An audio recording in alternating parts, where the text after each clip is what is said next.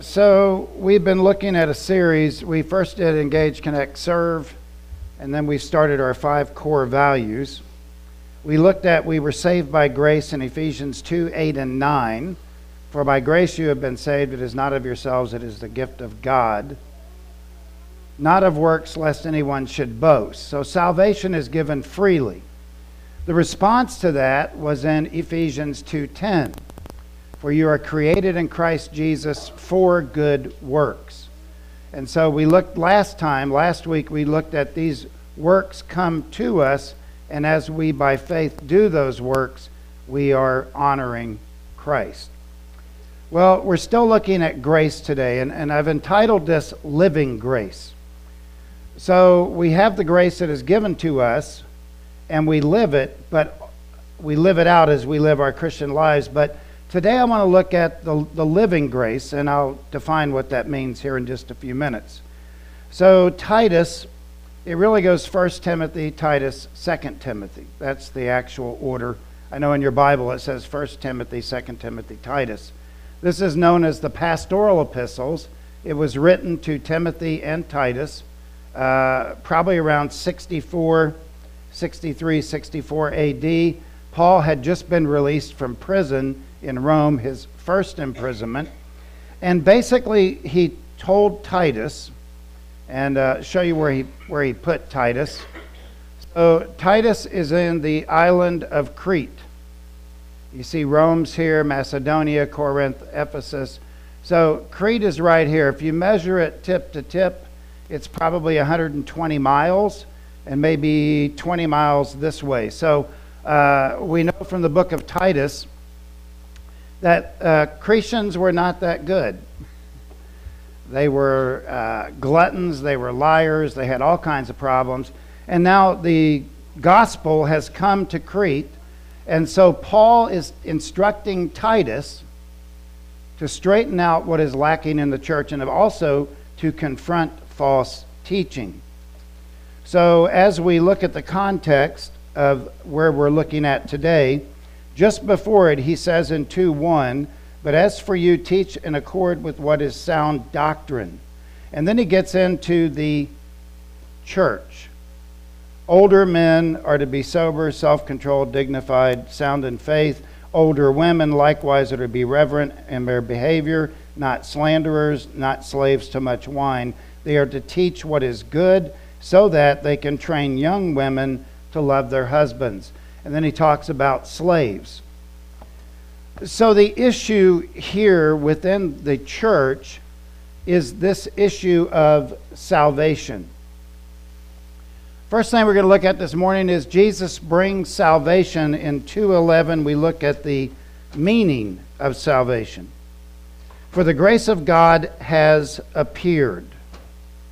The grace of God is a term that's used over 170 times in the New Testament. And it really refers to God's unmerited, undeserved favor. That is, none of us, by our works, by our deeds, deserve God's grace. It is given to us. And it was given to us by the person of Jesus Christ when he went to the cross, paid for our sins, was raised again from the dead, now reigns at the right hand of the Father. So all of us this morning that are believers in Christ, we have been given this unmerited, undeserved favor. And we stand under that umbrella our entire Christian life. And that's the good news of the gospel. William Mounce, in his commentary, very simply wrote this: grace is a one-word summary of God's saving act in Christ, given freely to sinners who believe. Do y'all realize how important grace is? I mean, the magnitude of God's grace. Think about the Old Testament for a minute. The Old Testament people were not really under the grace of God. They were under the covenant of God, a covenant which they broke time and time and time again.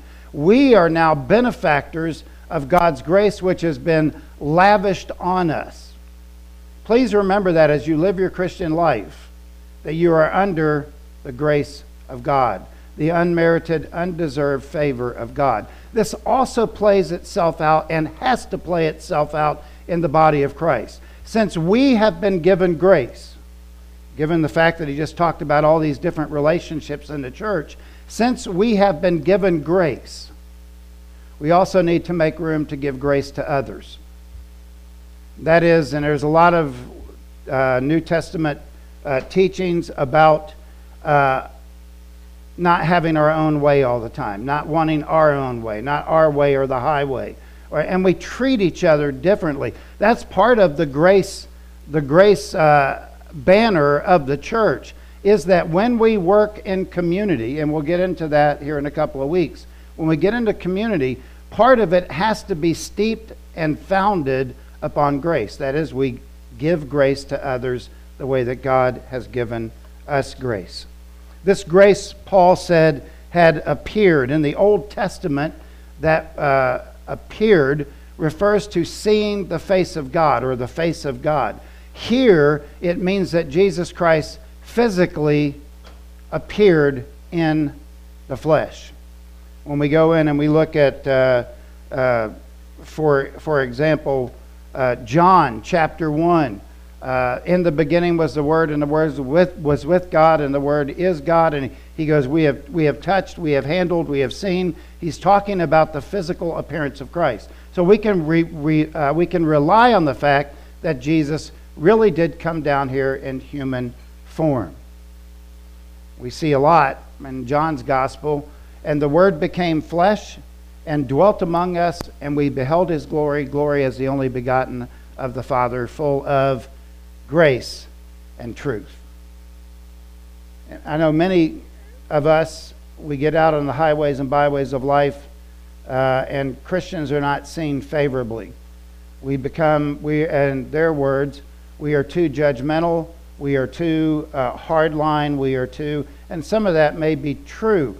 But as we live in community outside this church, we need to show the grace of God and not be so dogmatic as we're trying to show them the light of the gospel. This word dwelt among us means tabernacled. That's the word for tabernacled, means of a tent. Paul talks about, when I fold this tent up, I go to be with him. He tabernacled. He lived here. He was fully God and he was fully man. That's the grace that appeared. In Christ Jesus, there is grace, there is love, and there is forgiveness for those that want to follow him and to seek him. Now, the big question is, or at least I think the big question is, what is the scope of that grace? How far does grace extend? Well, the scope of it is found in 11b. Bringing salvation for all people. So this Jesus Christ appeared, and he is the epitome of grace, and that grace now will extend to everybody. We're not talking about, and there's some that hold this a universal salvation, that when Jesus came, he died on the cross, and everybody's sin was forgiven, even if they don't trust in him. That's called universal salvation. That is nowhere taught in the Bible. Because Jesus tells us that we need to ask for forgiveness and repent of our sin, turn to him, and accept him as Lord and Savior. So this grace, though, is open to all. And this word salvation is soterios. Soterios in the Greek language, which means, and listen to this, means deliverance. Means deliverance. As we look at our culture today, it's amazing what is happening in our culture. Things that when I was a kid growing up was never even heard of is now happening in our culture. There is a culture, our culture today is in need of deliverance. But if we come along and we just bam, bam, bam, bam, and forget the grace of God, they'll miss it. So we have to be extremely careful on how we interact with unbelievers. I'm not saying you go out there and participate with them and to not share the truth with them, but there's a way to do that in such a way that it might draw them to the light of the gospel where they can be delivered. Colossians, a great book by the way, Colossians says, He has delivered you from the dominion of darkness and transferred us to the kingdom of his beloved Son, in whom we have redemption, the forgiveness of sin. The world is dark. I watch 1 hour of news at lunch every day just to keep abreast with what's going on in our culture. Right now, and I don't like getting political, and I don't like to talk about politics because it's on both sides of the aisle. I don't know if you guys and gals feel this, but there is a darkness that is pervading our culture. I mean, it's just, we're venturing into places that I don't think we've ever been. And we like to say, well, the Democrats are the issue, and I disagree with them on a lot of points, but there are Republicans too. The issue here is the way that we change our culture is not through a political upheaval. The way that we change our culture is through Jesus Christ. He transforms hearts. He takes them out of darkness and then transfers them into the kingdom of light. And then real change begins to happen in our culture. But we can't sit still. We can't sit still. We are charged with sharing the gospel message. And it's so important. And that's why he talks this right in the community, right after the community things that he talked about up to this verse. He's saying, look, you need to model this in the church so that when you go out, you can say, Jesus has come, he has appeared, he is real, and he offers salvation. And the way that takes place is by us. Jesus transformed the world with 12. We have 40-something here this morning. How many points of light can we represent in our culture to transform that culture? This is a good picture, I think, of deliverance. The world is in a sea of sin. And the word here, this salvation word, speaks of reaching down and pulling someone out. And that's where our world is today. When you go to work tomorrow morning, you're going to have people that are in the dominion of darkness, and you have a great opportunity. You have a great opportunity to share the gospel. Those of you that may go to your social groups, you have a great opportunity in those social groups to be a light to the world so that they might be drawn to it like a moth is drawn to a flame, so that they can encounter Jesus Christ. And this, he qualifies what he means by bringing salvation. It is for all people. It is for all people.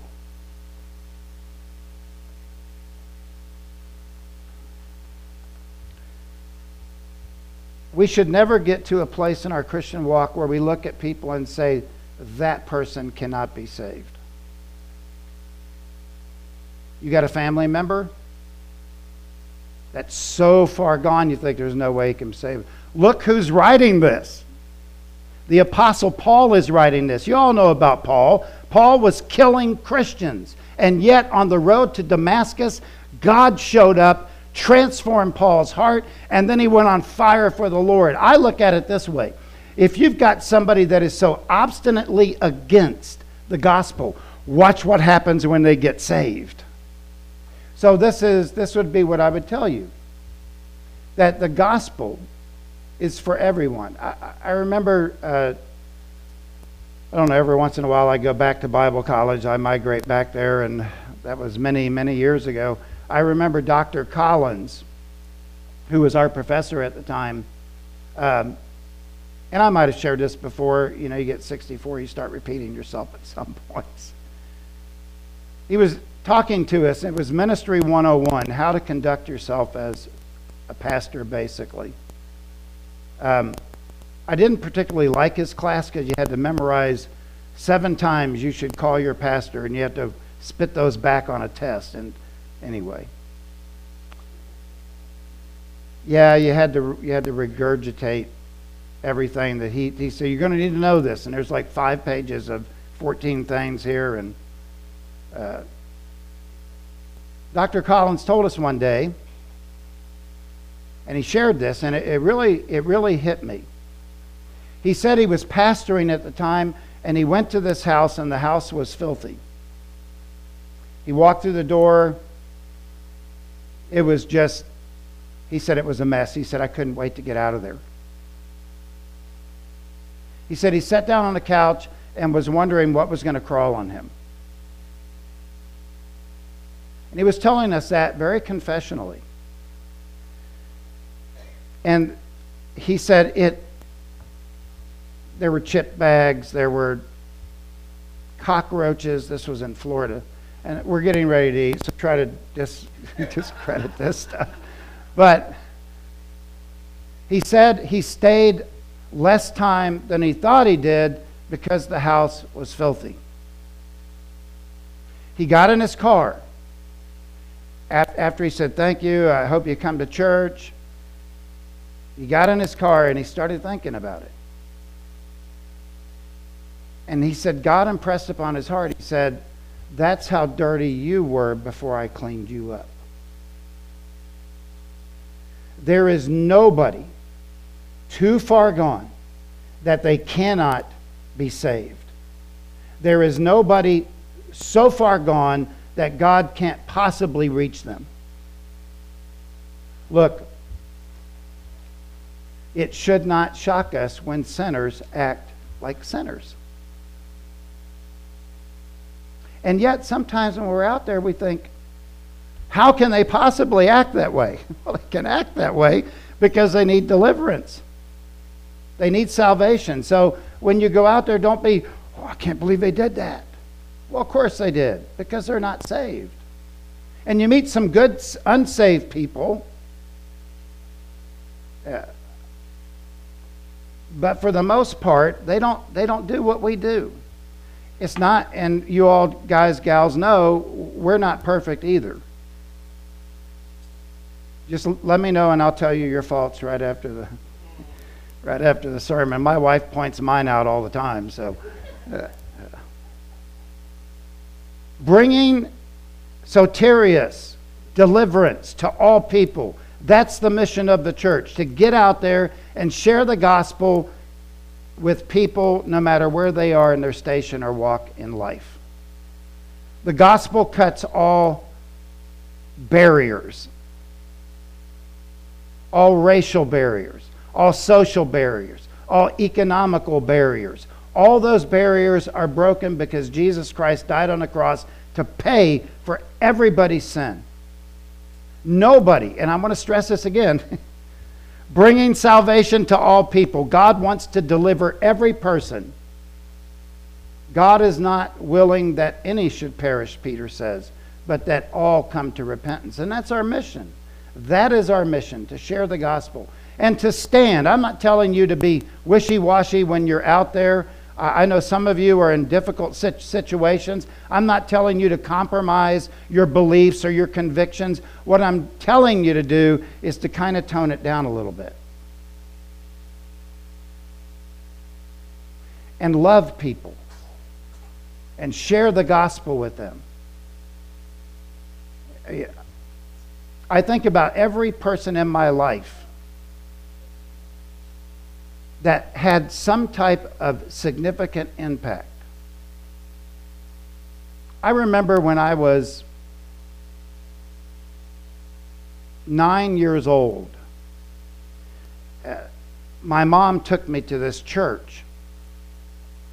And apparently, I was having a problem with taking things.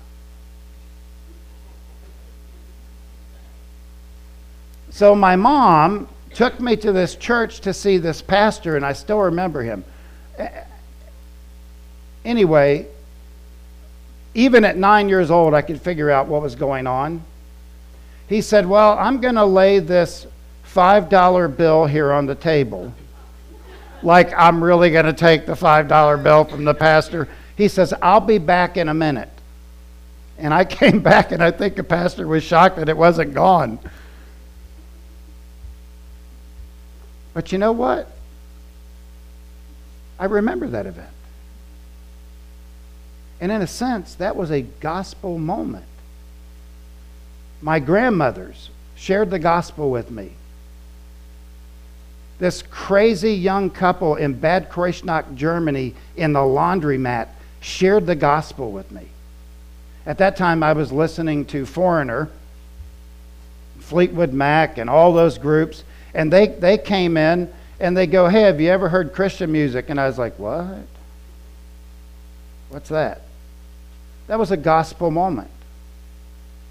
Thank goodness they took the time to do that. Touches. That's what we need, touches. So that they can see, wait a minute, Jesus isn't hateful. Our culture right now is a hateful, angry culture. I was doing the speed limit the other day, and some guy waved me for doing the speed limit. If Christians are out there doing the same thing the culture is doing, how in the world can they ever hear the gospel? So we need to tone it down a little bit. We need to love people. We need to share the gospel, bringing salvation to all people. This is what happens when somebody gets saved. Well, I'm going to share this one. "And it shall come to pass that everyone who calls on the name of the Lord shall be saved." Done, rescued, finished. If you call on the name of the Lord Jesus Christ, "Lord, I am a sinner. I need to ask for forgiveness of my sin, and I invite you into my heart," he then comes in, and it's gone. Everything that you've ever done in your life is gone, put under the blood of Christ. Now, what happens at that moment? This is not a book reform or head reform or somehow I'm going to do this self-help book and I'm going to get better in my life. That's not going to work. What needs to happen is right here. There needs to be a transformation that takes place here. And then this is what happens. He changes our desires. He changes our desires. The wrong way, training us to renounce ungodliness and worldly passions, Paul writes in 12a. Training is paiduo. And listen to this. So the grace appears, which is Jesus Christ. He begins to train us in the person of the Holy Spirit who comes into our heart, begins to train us, paiduo, to provide instructions with intent of forming proper behaviors and attitudes. So it's a training. Proper behavior and attitudes. Now, you know, I got to start getting back out. I like playing golf, so. But you know how I can tell this is a good golfer? Well, one is, let's just look at it. His takeaway, the club is out to the side. Then he cocks his wrist. I can only get to right here because I'm getting older. I can't do what he does. But there's one thing that lets me know this guy hits consistent good shots. And most people, of course, I played golf since I was 12. Notice this knee. This knee does not move.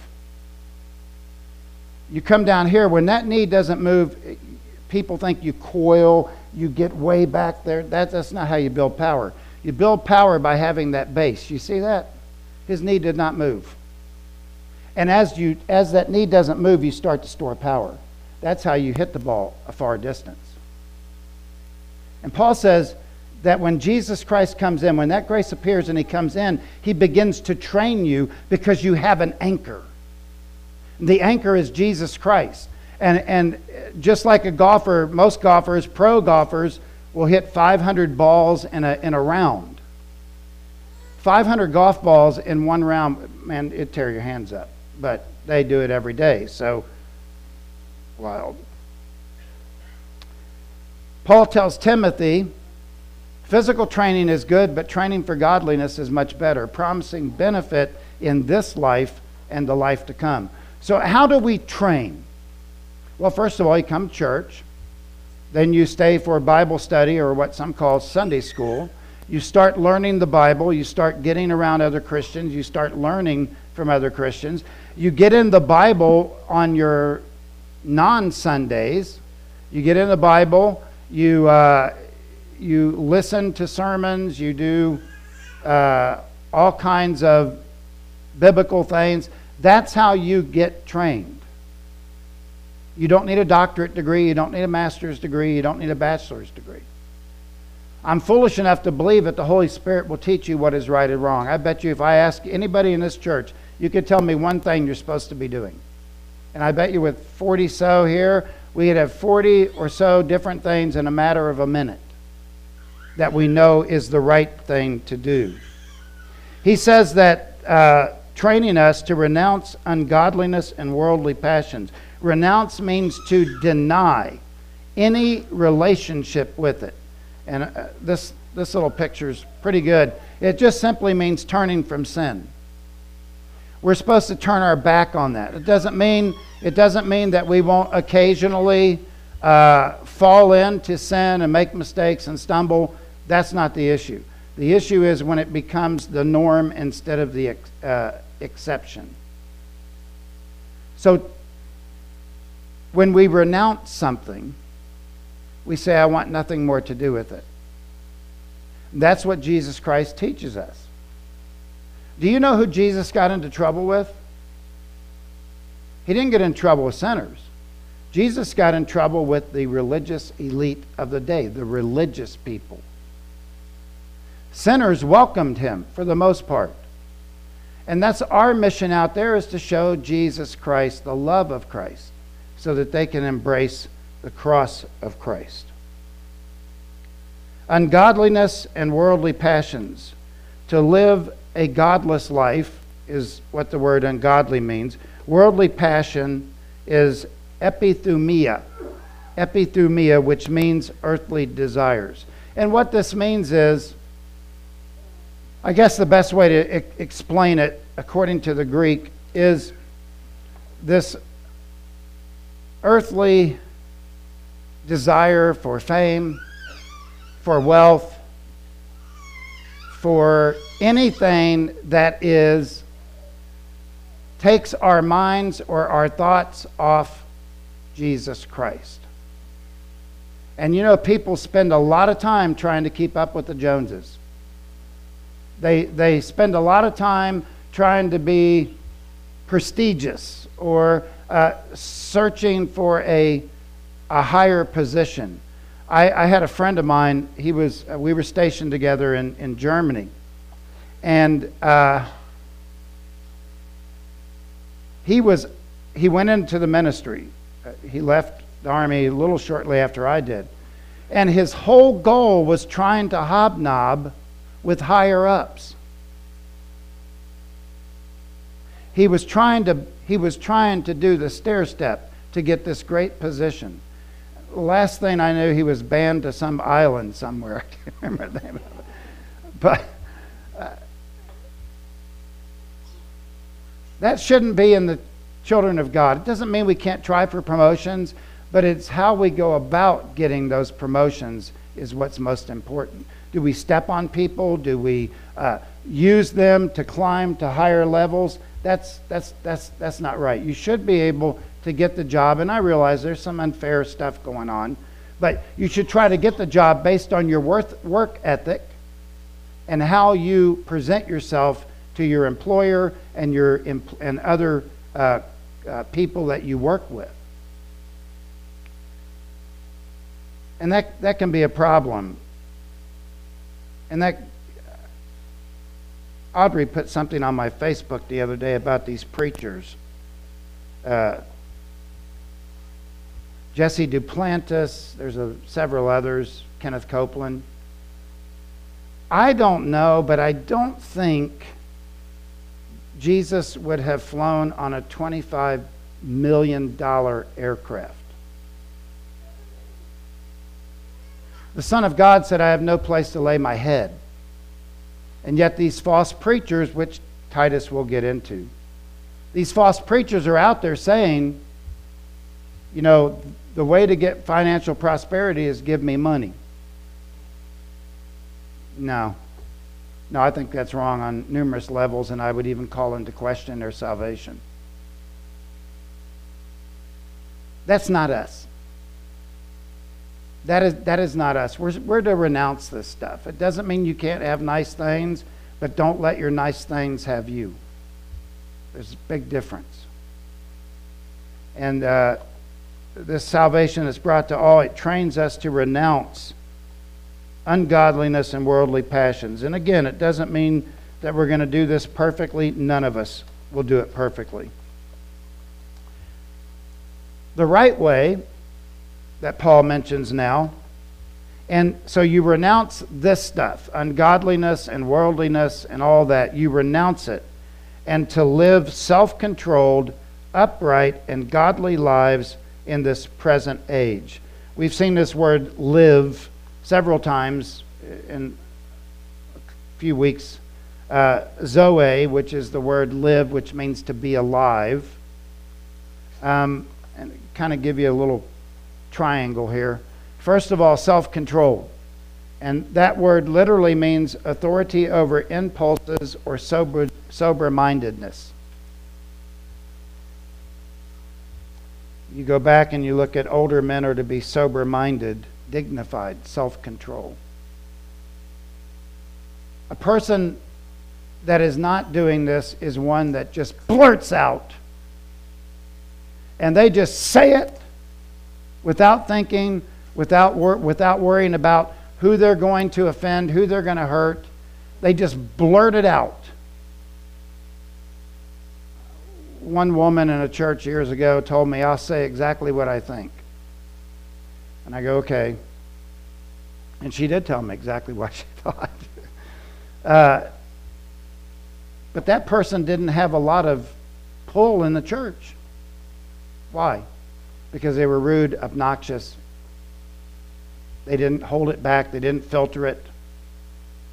And Paul says you need to be self-controlled. Be sober-minded. Think about what you're doing before you do it. My stepfather told me one time when I was on my, I was probably 15 and half-baked. And I said something to him, and he looked at me and he said this: it's better to let people think you're stupid than open your mouth and prove it. And that always stuck with me, and I think about this self-controlled. Authority over impulses. Squelch it. Don't do it. Yeah, that it's amazing because I was 15 and I still remember that. My stepfather had a lot of wisdom sayings like that.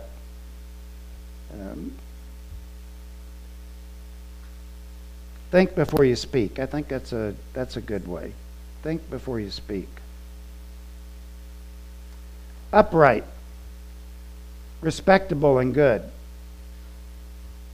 The goal of the Christian community as we live outside these doors should be that we have a good reputation. And sometimes our reputations can be stained by our own doing or by false accusations. But as the goal of the Christian life, it's to live and remember who we represent. And while the person may be lost and going to hell, which there's a literal hell, we need to remember that we rise above that. We're better than that. And that we don't act a certain way, and that we guard those impulses. And be careful how we live, because people are watching. When I was in the Army, they called me Father Frazier. I remember one time we were in Hohenfels, and Sergeant Aurora, who was my boss, I was on my bunk. I was off because we were working 12 on, 12 off. I was on my bunk, and I was listening to the Braves on Armed Forces radio. And Sergeant Aurora walked up, and he kind of kicked my bunk, and I went like that. He said, "What you listening to?" I said, "I'm listening to the Braves game on Armed Forces Network." He said, "I didn't think Christians did that." Like, okay, well, let me explain to you. And I had a conversation with him. I don't know if the Braves won. That was back when they were not that good. So they probably lost. Which I was self-controlled. I didn't. Godly means pleasing God. That's the whole goal of the Christian life, is to please God. Ultimately, and I've been saying this, the biggest audience that you have is Him. And how we live our lives reflects Him to the world. And again, please don't misunderstand this. You're going to sin, you're going to make mistakes, you're going to stumble. But let that be the exception, not the norm. And it gets difficult at times. And then he adds this, it's kind of like an extra point in football. Live godly lives in this present age today. And I'll be honest, it's tougher to be a Christian today. It's very tough. I know many of you are facing new mandates at work.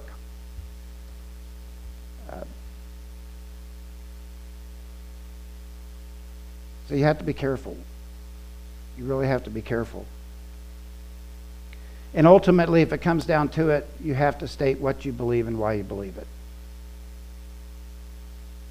But there's still a way to do that. And I think what Paul's talking here is about moderation, about control, about our importance in the world in which we live. My friend Newt Larson and mentor, he wrote this in his commentary. Many are the voices today which argue against such narrow terms of right and wrong. Postmodern people claim a liberation from religious inhibitions. The popular response to life today is not Paul's yes or no, but a faddish whatever. And that's true. Speaking as a pastor, it seems like everybody's tolerant except if you're a Christian. And according to that, we're bigots, we're racist, we're all these different things. That's shooting it straight. That's the culture in which you find yourself. Oh, you're a Christian. You're a racist. You're a Christian. They got a bunch of labels out there. There's a bunch of labels.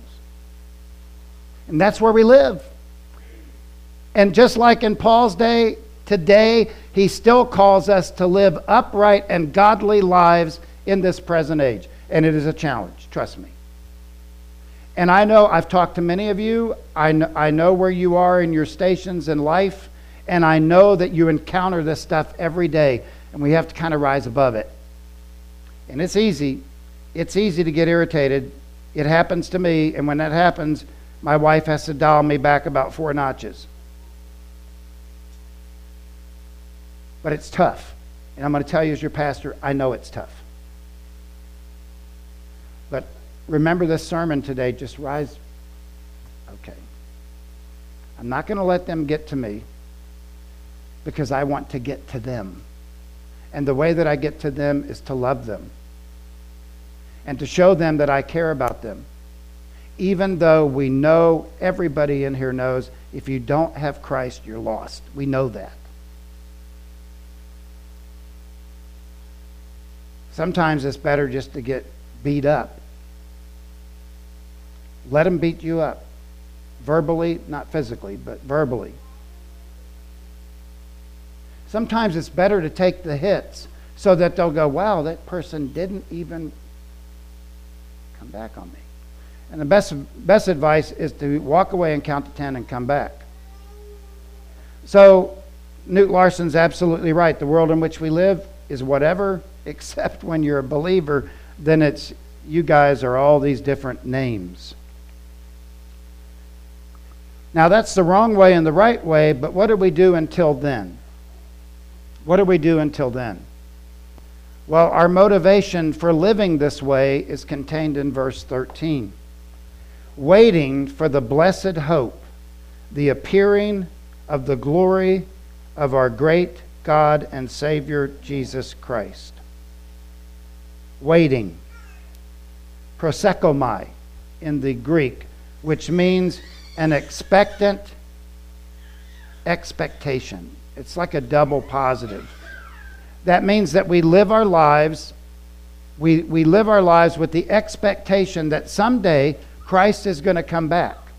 That Christ will come back. And so as we live our lives, we've got one eye in the clouds and one eye on the ground, so to speak, where we are expecting Christ to come back, and that should help regulate our activities and our actions. And so we live with that expectation. And boy, I tell you what, Jesus cannot come back fast enough for me because of the way the world's going. But if we have that, wait a minute, Jesus is coming back, and I need to be preparing for that day so that I can see him face to face. The appearing of the glory, and he uses the word blessed here, which means happy or to be enjoying a favorable circumstance. Listen. Blessed are you when men say all manner of evil about you, for great is your reward in heaven. Jesus said that. Paraphrasing, that's what Jesus said in the Sermon on the Mount. Blessed are you when men revile you and speak all manner of evil against you, for great is your reward in heaven. So sometimes take one for the team. Because ultimately it proves something. It proves your salvation. And it proves just as, and by the way, we like this neat Christianity where, and I got blown out of the water when I first got saved. I said, whoa, the reactions here are bad. When that army chaplain led me to saving faith, I went back, told my friends, they looked at me like I was living on Mars.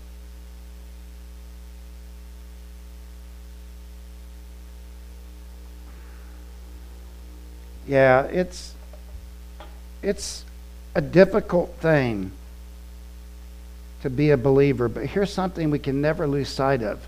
We are blessed. So I'll say this, go out and be happy because you know whom you have believed. Be joyful. Some guy cuts you off, just smile. Somebody says something bad about you, just smile. Now, attacking character is a different issue, but we should be the happiest people in the world because we know where we're going. And we're only here for a short time. Yesterday I was 24. Today I'm 64. It's a short period of time. One pastor said, what I want my congregation to do is show teeth. Smile. A pretty good sermon analogy, I guess. Smile. There was a lady in my first full-time church, which was bigger. Della. Remember Della? Della went through horrible things. Every Sunday she would show up, hi, Brother Mike. That's the way they talked back then. Hi, Brother Mike. Smiling. Even though all of this bad stuff is happening in her life, she's just smiling. And it made me feel really bad. Because I was like, how can you possibly be this happy? Nobody can be this way. Brother Mike, would you like to come over and have some fried chicken? Oh yeah, Della made some fried chicken now, let me tell you. To me, that is one of the best images that I have in my life of somebody that's supposed to be smiling and joyful. We're blessed. We are blessed. As we wait for the expectant hope, we are blessed because we know who waits at the end of the line. And he said our hope is not, gee, I hope this happens, or gee, I hope that happens. This hope that Paul uses is a confident expectation. It is not some pie-in-the-sky idea. I'm telling you this, Jesus is coming back. I don't know when, but I do know this, that my Redeemer lives and He's coming back. And how we live our lives here in this minute, small space of time reflects on what we believe about Jesus. And if we're out there making enemies by the way we act, and we're out there doing all kinds of things that are wrong, how in the world will anybody ever see the gospel if we are the only Christians that they encounter? And so we should be excited. One final thing, and then we've got fried chicken. Hey, did I hear an amen? Did I hear it? Philip Towner, in his commentary, The Present Age and the Life in It, thus takes its meaning from two reference points. The past reference point is certain, historical. It is the substance of the gospel message. That is, Jesus came to this world. That was real. It happened. The future reference point is based on the past event, the fact that Jesus came. He said, I'm going to prepare a place for you, and I will come again and take you to be myself with me. John 14, 1 and 2. But its time is uncertain, requiring hope and an expectant forward look.